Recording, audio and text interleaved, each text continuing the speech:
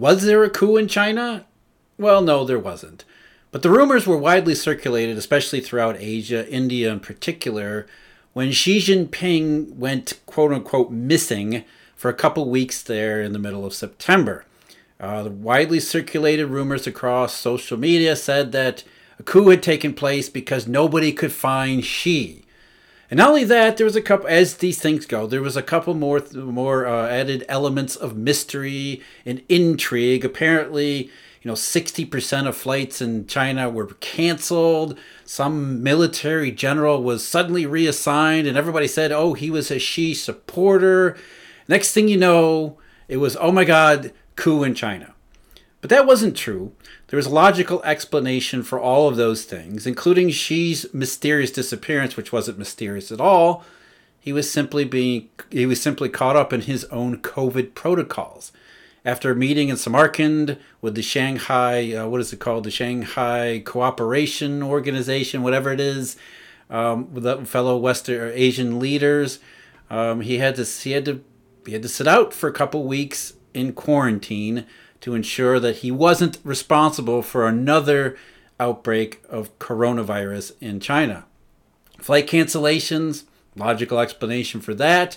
They've been running around 60% relatively normal typically, simply because of the same thing.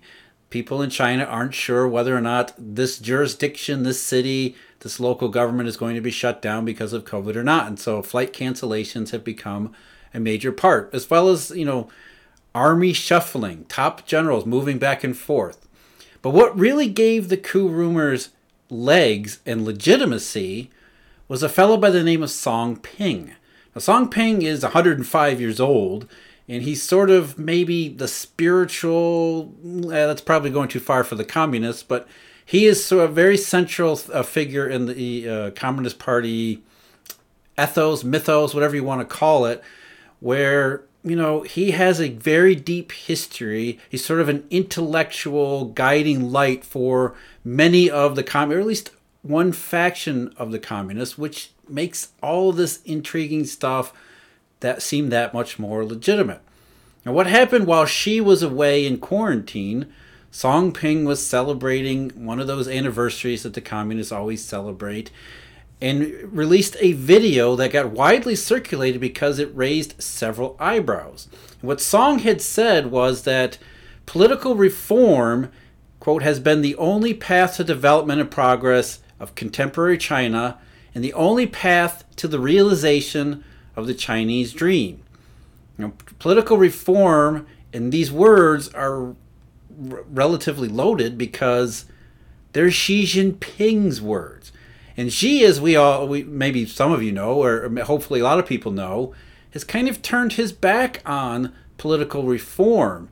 And that's really the crux of the issue here, is whether or not, with this 20th Party Congress coming up in just a couple weeks, right now the Chinese are celebrating their Golden Week national holiday, is there fissures in the Communist Party? Is there trouble at the top? Now, obviously, the coup rumors didn't work out. There was no coup in China. I'm not sure there ever would be. But the fact that Song's words circulated widely until they were censored in some parts of the Chinese internet, using Xi Jinping's words seemed like maybe a loaded accusation. Given all the more weight because the Communist Party in China earlier this year said it is damn near illegal to criticize, for especially former officials, to criticize current officials. Now, the case can be Song wasn't criticizing anyone, but there is a history here. There is a history that goes back a long ways, and it has to do with the way in which China seems to be turning for the rest of the 21st century. There's Xi Jinping's way, and then there's the Deng Xiaoping way. Now, Deng came along because he was not the Western reformer that everybody thought he was. He was a committed Marxist, but he had realized the mistakes that Mao Zedong had made. Mao had been a mess. In fact, he created two massive blunders under his own leadership. You had the Great Leap Forward, which was a catastrophe by any stretch of the imagination, and then the Cultural Revolution, which after the Great Leap Forward, Mao was sidelined and he wanted to come back. and he used the brutal repression of the Cultural Revolution to make his way back to the top. Now, the issue here is not just China, it's communism itself.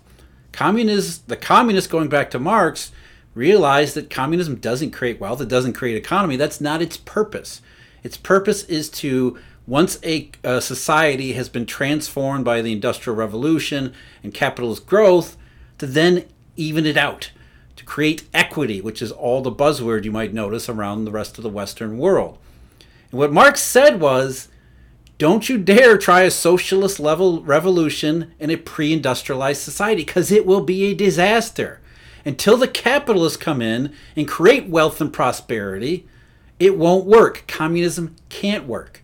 But a fellow by the name of Lenin said, I don't want to wait for this to work. And so even though Russia was a pre-industrialized society, exactly where Marx said, don't do this, Lenin said, we can't wait. Let's try a different experiment with the socialist revolution, where instead of the workers uniting to throw off their capitalist shackles after the capitalists have created a prosperous society, we'll have a revolutionary vanguard take over all levers of power, use whatever means, no matter how brutal and authoritarian necessary, in order to transform society. We'll hurry up the capitalist revolution, which is why, or the socialist revolution in the capitalist transformation, which is why Lenin right away created the National Economic Plan, because he intended for the socialists to grasp a limited form of capitalism and force this capitalist transformation on the pre-industrialized society. And of course, it didn't work, because it's not going to work. And Mao did basically the same thing with the Great Leap Forward, which was, by the way,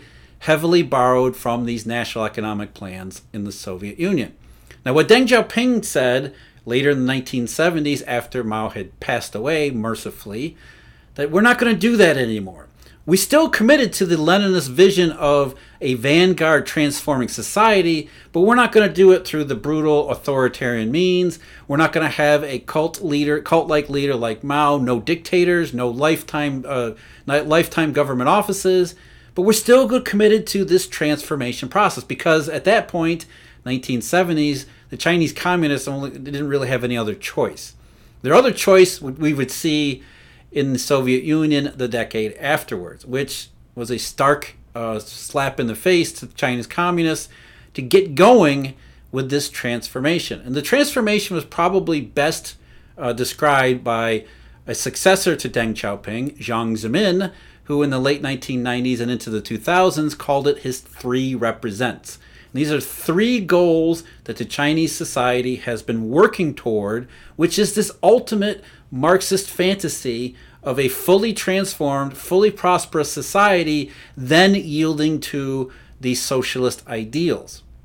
And 3 represents said, number 1, the first one, economic production, economic prosperity, building wealth, creating the industrial wealthy society that socialist revolution requires.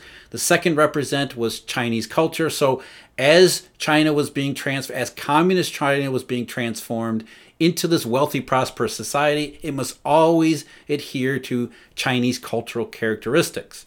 And the third and final thing was this very old, ancient Marxist idea that once you transform the economy into this wealthy, prosperous society, then workers, bourgeoisie, everybody would welcome the transformation, and you would have a majority socialist rule. That was the third represent, that the people would grasp what the revolutionary vanguard had accomplished and then approve of everything that had happened. There would be a consensus, a joyful union of government, economy, workers, and culture.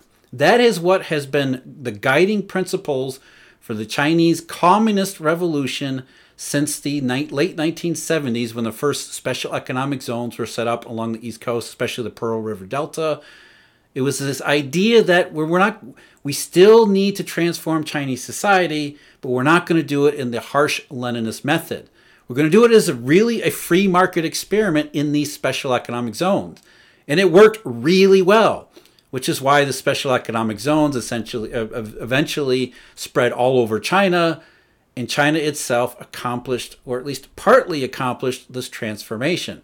going from this Maoist subsistence agriculture, trying to do industrial society in everyone's farms and backyards, to a truly industrial, wealthy, modern economic powerhouse.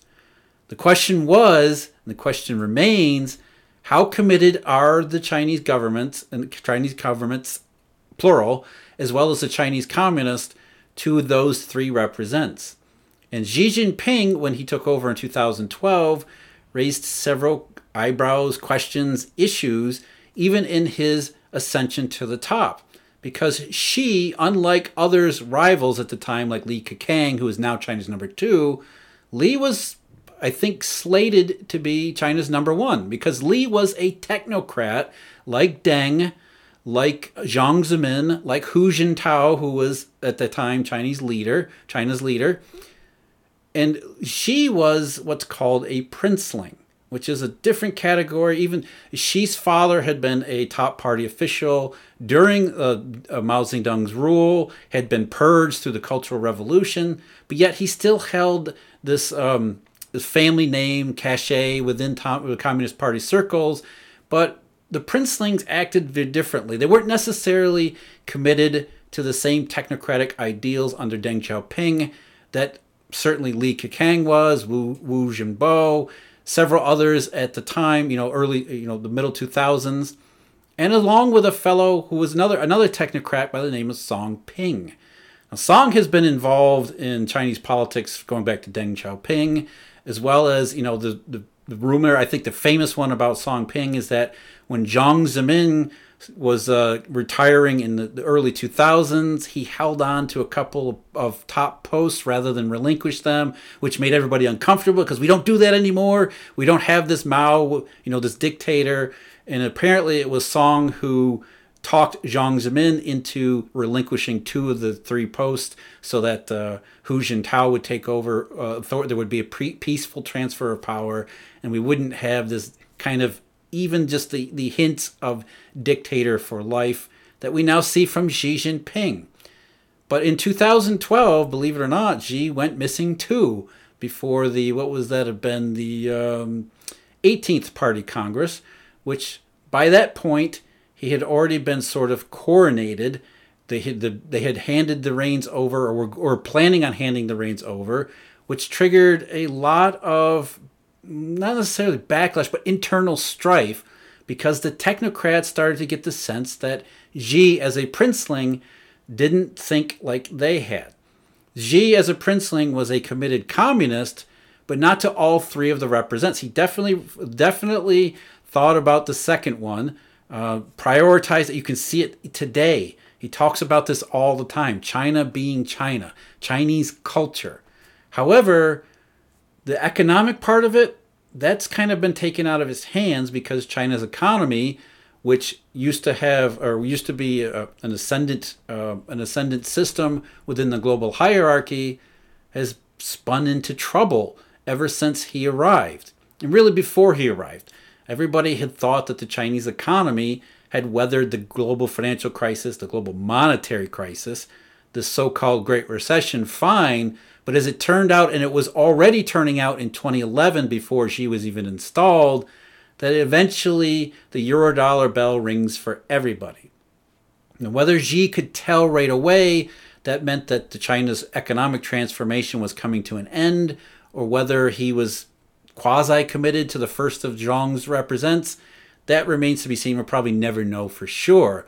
What we do know is that in what we call Eurodollar number 3, 2014, 2015, and 2016, when China's economy slowed dramatically, experienced all sorts of monetary and financial problems, they did give Li Keqiang, the technocrats, one last shot at fixing what was wrong. The Keynesian textbook, stimulus, fiscal, monetary, all that stuff in 2016 didn't actually work. So moving into 2017 and 2018 to the 19th Party Congress, of course, which Xi then installed himself as what looks to be dictator for life because he removed all term limits for all the top posts. These age-old questions keep coming back. How committed is Xi to all 3 of the represents? How committed is Xi to the ultimate socialist goal? And what you hear from Xi Jinping is that He says he's still committed to all of them, except we know that, again, the second one, Chinese culture, very much so. The first one, he sounds common prosperity. Some of the later slogans sounds like he's made peace or at least accepted the idea that the economic transformation is done. The work that Deng Xiaoping had started has been finished and completed, or near enough completed that the Chinese can begin to think about their second transformation out of the capitalist phase and into the true socialist phase, which is why you see Xi walking around in these Mao outfits, these Mao suits, why he's mimicking Mao in his mannerisms, in his speech, as well as increasingly his authoritarianism, which means that rather than embrace all three represents, and particularly the third represent of a majority consensus opinion, as all committed Marxists are supposed to do, Xi might be more of a realistic and a pragmatist, thinking, there's not much we can do here. The economy has gone as far as it can take us. We're going to adhere to Chinese cultural characteristics, but as far as politics go, reform, and this is something that Xi talks about all the time, the cultural revolutions, the color revolutions, the revolutions that in the 1990s that brought down the communist governments, not just in Russia, but throughout Eastern Europe.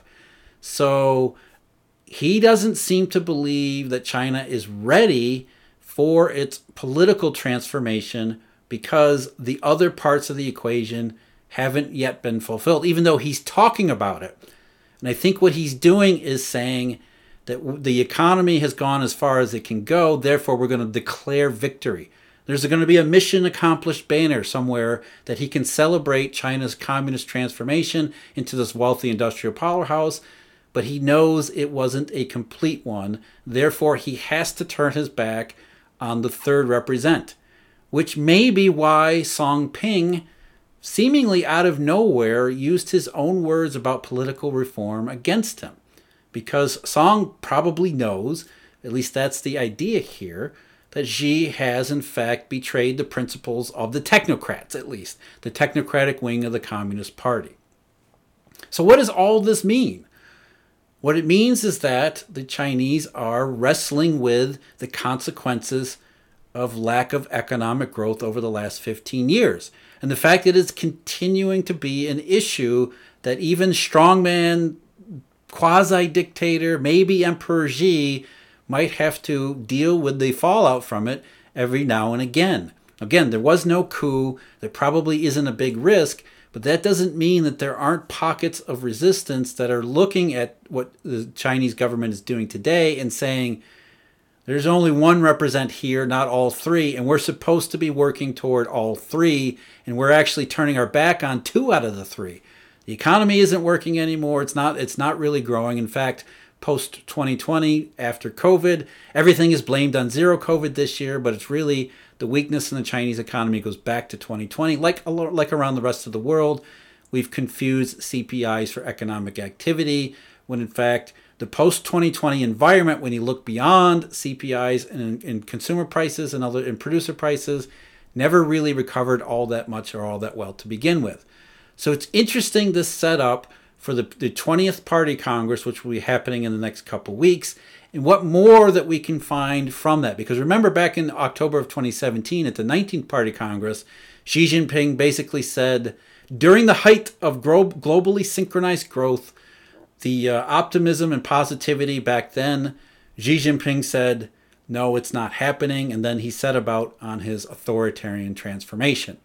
Will we see something else confirmed from Xi over the next couple of weeks? Is that why Song Ping made the video that he did, used the words and verbiage that he did? Was he trying to send a message? Was he trying one last gasp at adhering to all three of Jiang Zemin's three represents? Or was it just coincidence? We'll find out. But the consequences for the rest of the world are pretty grave. Because let's face it, much of the world depends upon the Chinese economy doing what the Chinese economy previously had done, which Xi Jinping has thrown up his hands. That's not what China is for him any longer, which is why he can't turn it over to the majority. So the consequences extend far beyond Xi Jinping, well beyond the borders of China and Beijing, across the rest of the world. If the Chinese economy continues to perform in the way that it has, global recession is just one of the possible, maybe even likely outcomes. So the politics of China, the economics of China, and of course, market potential and disorder and disruption as these things develop further in the direction of Xi rather than maybe Song and the technocrats who are really old now and have lost a lot of their authority. Something to pay attention to as we move forward. Thank you for everybody for watching. As always, thank you to Eurodollar University members. If you've noticed, these videos have been posted on 2 channels, Emil's channel as well as a new Eurodollar University channel. Over time, we're going to be moving these videos to exclusively Eurodollar University, so you're going to want to check that out on YouTube. It's at Eurodollar University. You can search for it. You should be able to find out. After a couple weeks, they'll be there exclusively. And as always, check us out at eurodollar.university. There's stuff going on there that maybe you're interested in. Other than that, thank you to all the members. Thank everybody for watching. We'll see you next time.